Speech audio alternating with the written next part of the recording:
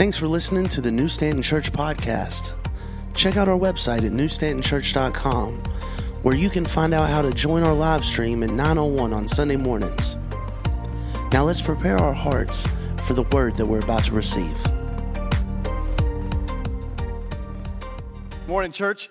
I'm Pastor Steve, as Heather said. I hope you had an awesome week showing people Jesus. If you would fill out the Connect card, that would be awesome. If you're new, we'll send you an invite to a meet and greet, which you'll get to hear more about New Stanton Church and maybe ask some questions, meet some of the staff. The giving baskets are in back. And I wanted to just say, growing up, I always was impressed by my mom and dad. They remained faithful and generous and gave and tithed. They raised 4 kids in a mobile home in the 70s and 80s. My dad got laid off continuously from General Electric. And I remember sitting at the kitchen table watching my dad make out his bills and his tithe check, shaking his head every week. And he would shake his head and he would say, "Man, I just don't know how we're going to make it this month." But every Sunday, that man handed one of us kids that tithe check to put in the offering. And I've shared that story before with all of you. And some people have said, you know what, we can't do that anymore. We can't model that in front of our kids. Hey, some of us don't even write checks anymore. And a lot of younger generations, that is so true. But I want to challenge you to bring your kids into your online giving, your online banking. Show your kids how much money comes in and where all that money goes, because that's a really, really valuable life lesson for the next generation to learn, because they need to know that before they leave your house, right? Let your kids see your faithfulness and your generosity. Let your kids see that you do support what God is doing, that you do bring the tithe. And as I talked to Jared and Kelly as they started working about, supporting what God is doing and honoring God with your finances, I mentioned to them, you know what, God never says to give a tithe. Why? Because you can't give what's already God's. Scripture talks about bringing the tithe because it's God's anyway.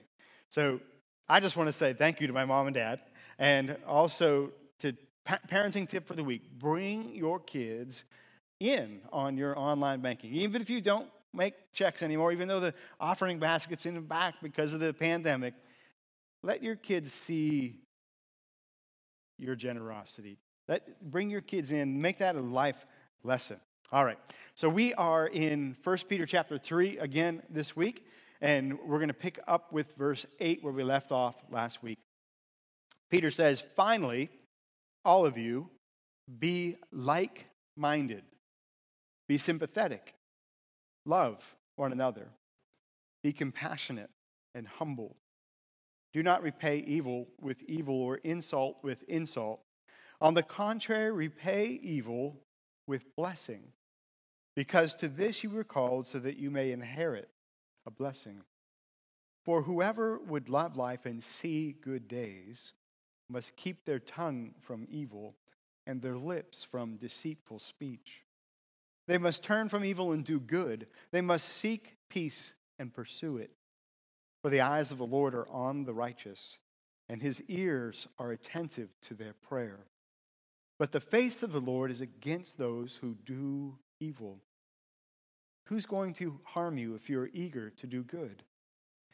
But even if you should suffer for what is right, you are blessed. Do not fear their threats. Do not be frightened. But in your hearts revere Christ as Lord. Always be prepared to give an answer to everyone who asks you to give the reason for the hope that you have. But do this with gentleness and respect, keeping a clear conscience, so that those who speak maliciously against your good behavior in Christ may be ashamed of their slander. For it is better, if it's God's will, to suffer for doing good than for doing evil. For Christ also suffered once for sins, the righteous for the unrighteous, to bring you to God. He was put to death in the body, but made alive in the spirit. Peter starts this section with finally, because this is the final section that he's going to tell people to submit to one another for the sake of showing people Jesus. He's told us to submit to authority. He's told us to submit to employers. He's told us to submit to one another as husband and wife and our spouse. And now he's saying, hey, church, all of you should love and submit to one another. This is how you should model the love of Jesus among you Christians. Why? Because people are watching. People are watching Christians. They're watching that we give an answer with love, and they are watching, and if they speak maliciously against us, they're supposed to have this gut check because of the way that we love. Even if they don't, Peter says God will reward you for being like Jesus. As outsiders watch the way that we live, they are supposed to see Jesus. And as they watch us, only our missteps, only our mistakes will make headlines. But they are watching. They're watching how we relate to government, our employers, our spouse, and they're watching how we relate to one another in the church. In fact, it's easier for people to watch Christians now. Through modern technology, people can see your Facebook page. People online on the live stream are watching. It was amazing and humbling the last time we had a meet and greet, just how many people had watched our church online before they ever stepped foot in this building. You see, people want to know how this will feel. They want to know if they'll be accepted. They want to know if they will experience love from you and from me. Verses 8 through 12 could be summed up in the phrase, love one another and be kind. Peter is encouraging this stress-filled and persecuted group of believers to speak love to one another, which is not always easy, right? Life can wear you down. Jobs can be stressful. Kids have a tendency to sap every ounce of mental, emotional, and physical strength you have, all because they won't put their sock on, and you need to get out the door. It is crazy how something as small as a sock can disturb your inner peace, right? On the other hand, maybe the believers in Peter's day had an advantage. Shared adversity deepens the bond between people. Talk to somebody that's seen active duty in the military, and the one thing, maybe the only thing, that they miss are the deep relationships that they formed with others whose lives were literally intertwined with their own. Peter knows that this group of believers, their lives are literally intertwined with one another. This is a life and death persecution time. And in that time, he encourages the church to embody 3 traits. And I'd like to share those with you this morning. If you're taking notes on your fill-in-the-blank sheet number 1, Peter tells the believers to embody love. And Peter gets pretty specific about the kind of love that he means that we should share with one another. Let me show you what I mean with the words that he uses. He says, you should be like-minded. Now, some translations say you should live in harmony. And the idea behind like-minded isn't that we all think the same thing. Peter is not calling for uniformity. He's calling for unity. You and your spouse don't even always think alike, and it's okay. If you do, spoiler alert, one of you isn't thinking. What Peter means is better captured in this phrase. In essentials, unity, because they're important. They're core to who we are. In non-essentials, whatever, liberty, freedom of thought. But in all of those things, love. Take a glance around this room. You don't share everybody's views exactly in this room. We don't all think the same on politics. Not everyone likes guns as much as I do. It's okay. We don't all like cats. And it's okay. You can be wrong about that. I'm kidding. I'm kidding. Don't send me emails. I'm joking. But hopefully, we can agree on the essentials. And those things should unite our hearts for the purpose of showing people Jesus. Things like all people are sinners and matter greatly to God. That everyone needs Jesus to be saved. And that it's our job as a church to use our gifts, our talents, and our abilities to draw people into a relationship with God and us. Because everyone needs Jesus to be saved. Why? So that we can all grow up together and mature in our relationship until Jesus calls us home. In love, we should be able to keep the main thing the main thing. Peter also says that our love should be sympathetic, which loves someone enough to understand where they're coming from. Peter says your love should be compassionate, which is a willingness to actually do something about someone else's suffering. The original language actually conveys something much deeper. And the word that Peter uses, literally translated, means you should have good bowels, which is really, really odd, right? I mean, hey, how are your bowels today? Oh, I got really good bowels. But we use phrases similar to what Peter's talking about. We say things like, I have a gut feeling about this. Empathy is probably close to what Peter is talking about. He says, in love, when you are rejoicing, I should feel it in my spirit. When you hurt, I should feel it in my heart. Paul says it best in Romans 12:15, I think. He says, rejoice with those who rejoice, mourn with those who mourn. Our love is to be genuine, not just lip service. Our love is to overlook the non-essentials. That's why we don't have a checklist for people to subscribe to when you come in the door to attend New Stanton Church, because God works all those things out. We just love one another in our differences. As a side note, there is still time to sign up for a Connect group because, and I'll tell you what, love is experienced deeper in circles, in small groups, than it is in rows on Sunday morning. Connect groups are just more intimate and more relational. It's not that God doesn't work on Sunday mornings. Maybe Ty picks a song out for the worship set that just hits right where you are at and what you're going through, and I know you feel it because I've seen the tears.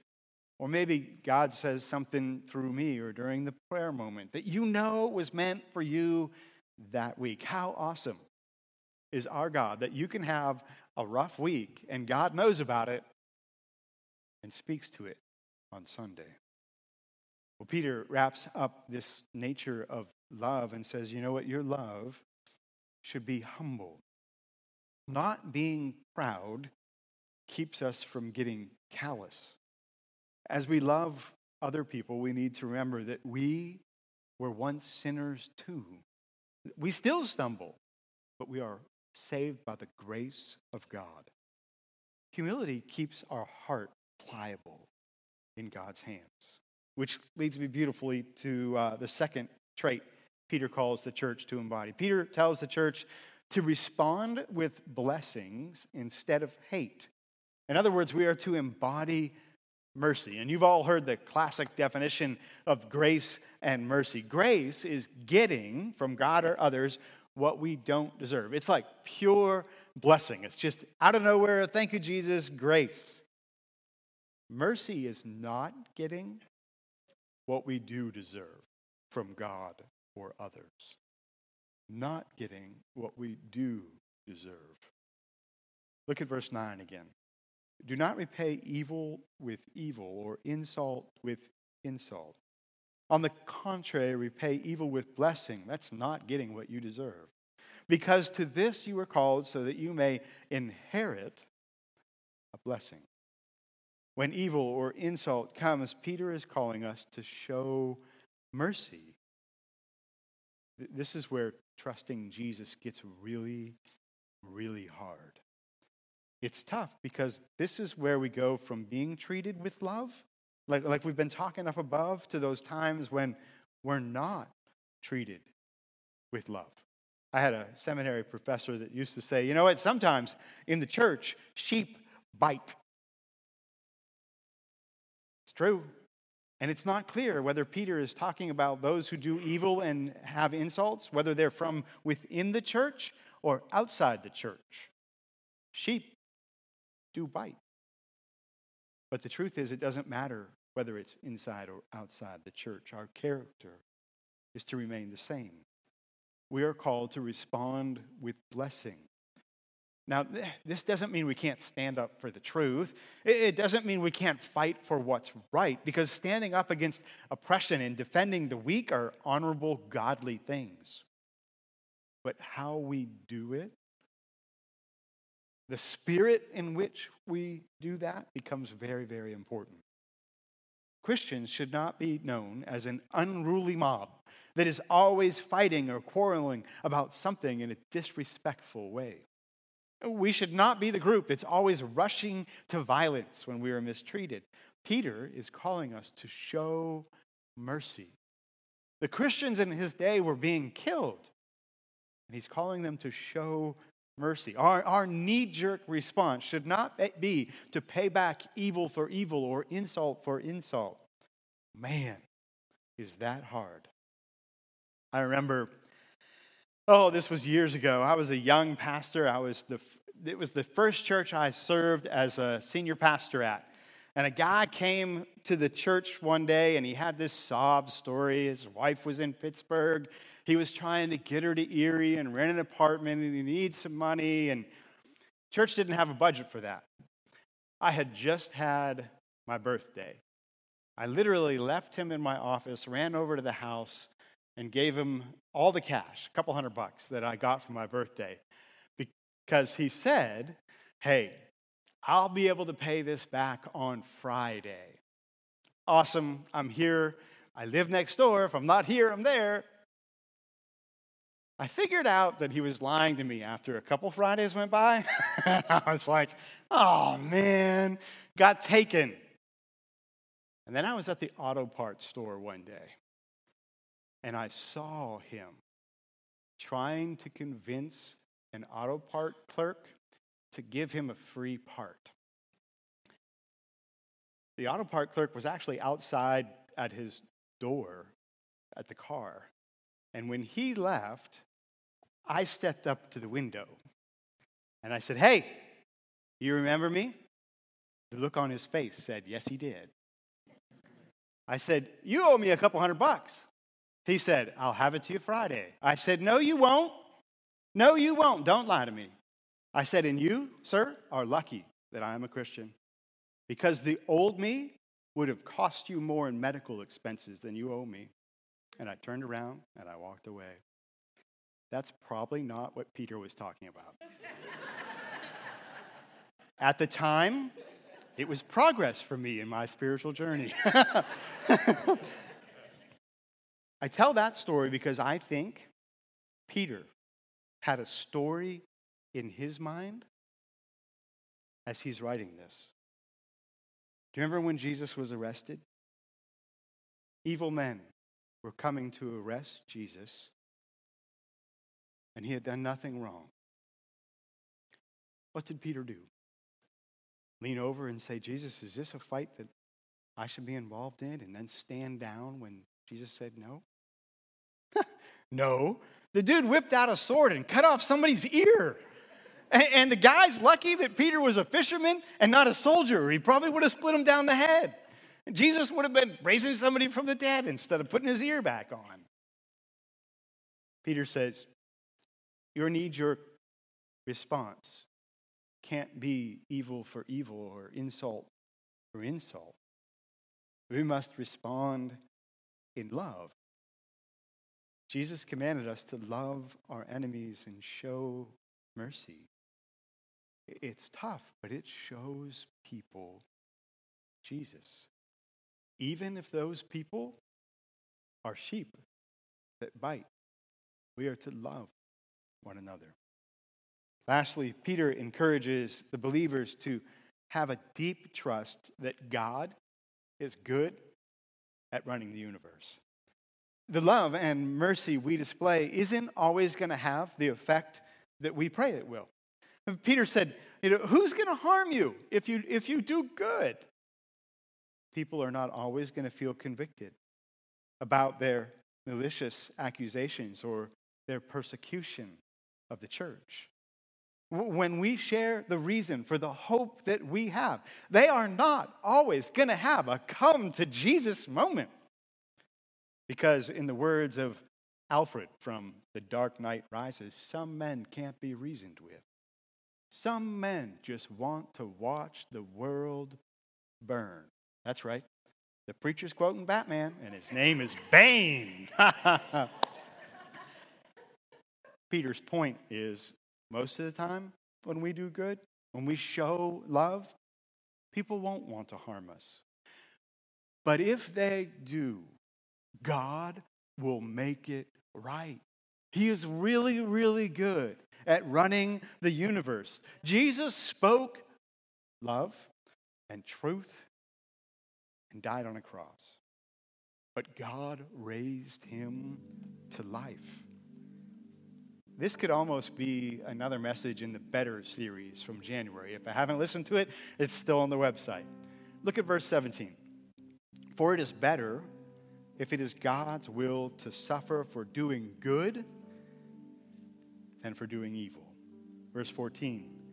But even if you should suffer for what is right, you are blessed. Don't fear their threats. Don't be frightened. Why? Because God is really, really good at running the universe. He will make it right.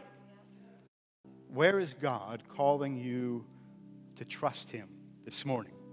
Where are you discouraged because you've been doing the right thing and it's not working out the way you thought it would? Where are you being tempted to cost somebody more in medical bills than what they owe you? What step of obedience are you afraid God won't make right? Finances? A job? A relationship you fear won't work out? Maybe you got a diagnosis that isn't fair? God is really, really good at running the universe, and we can trust him. In this life or the next, Jesus will make it right. He will give a blessing. He has only our best in mind. But it's always best. It's always best to meet Jesus before you actually meet Jesus. Have you asked him to be your Lord and Savior? If not, there is no better day than today.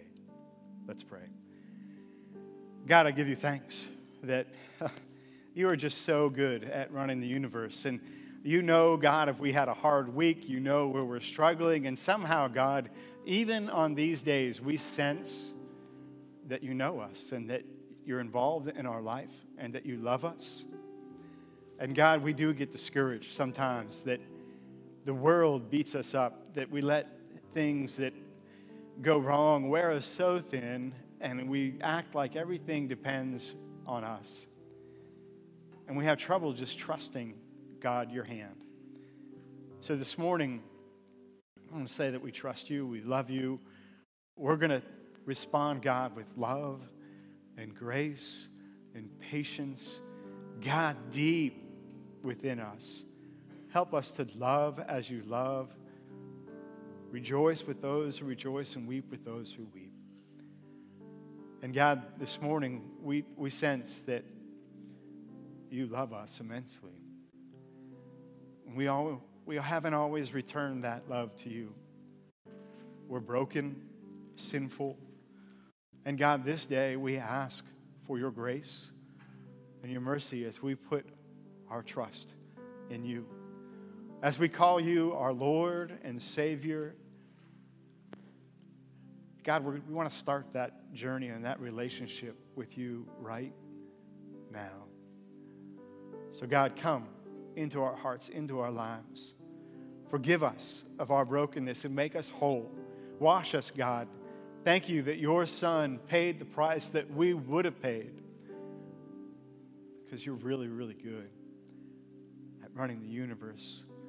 And you brought us to this moment to accept you as Lord. We love you. In Jesus' name, amen. Thanks for listening to the New Stanton Church podcast. We'd love to connect with you. So visit our website at newstantonchurch.com, follow the Get Involved tab, and RSVP to our next meet and greet.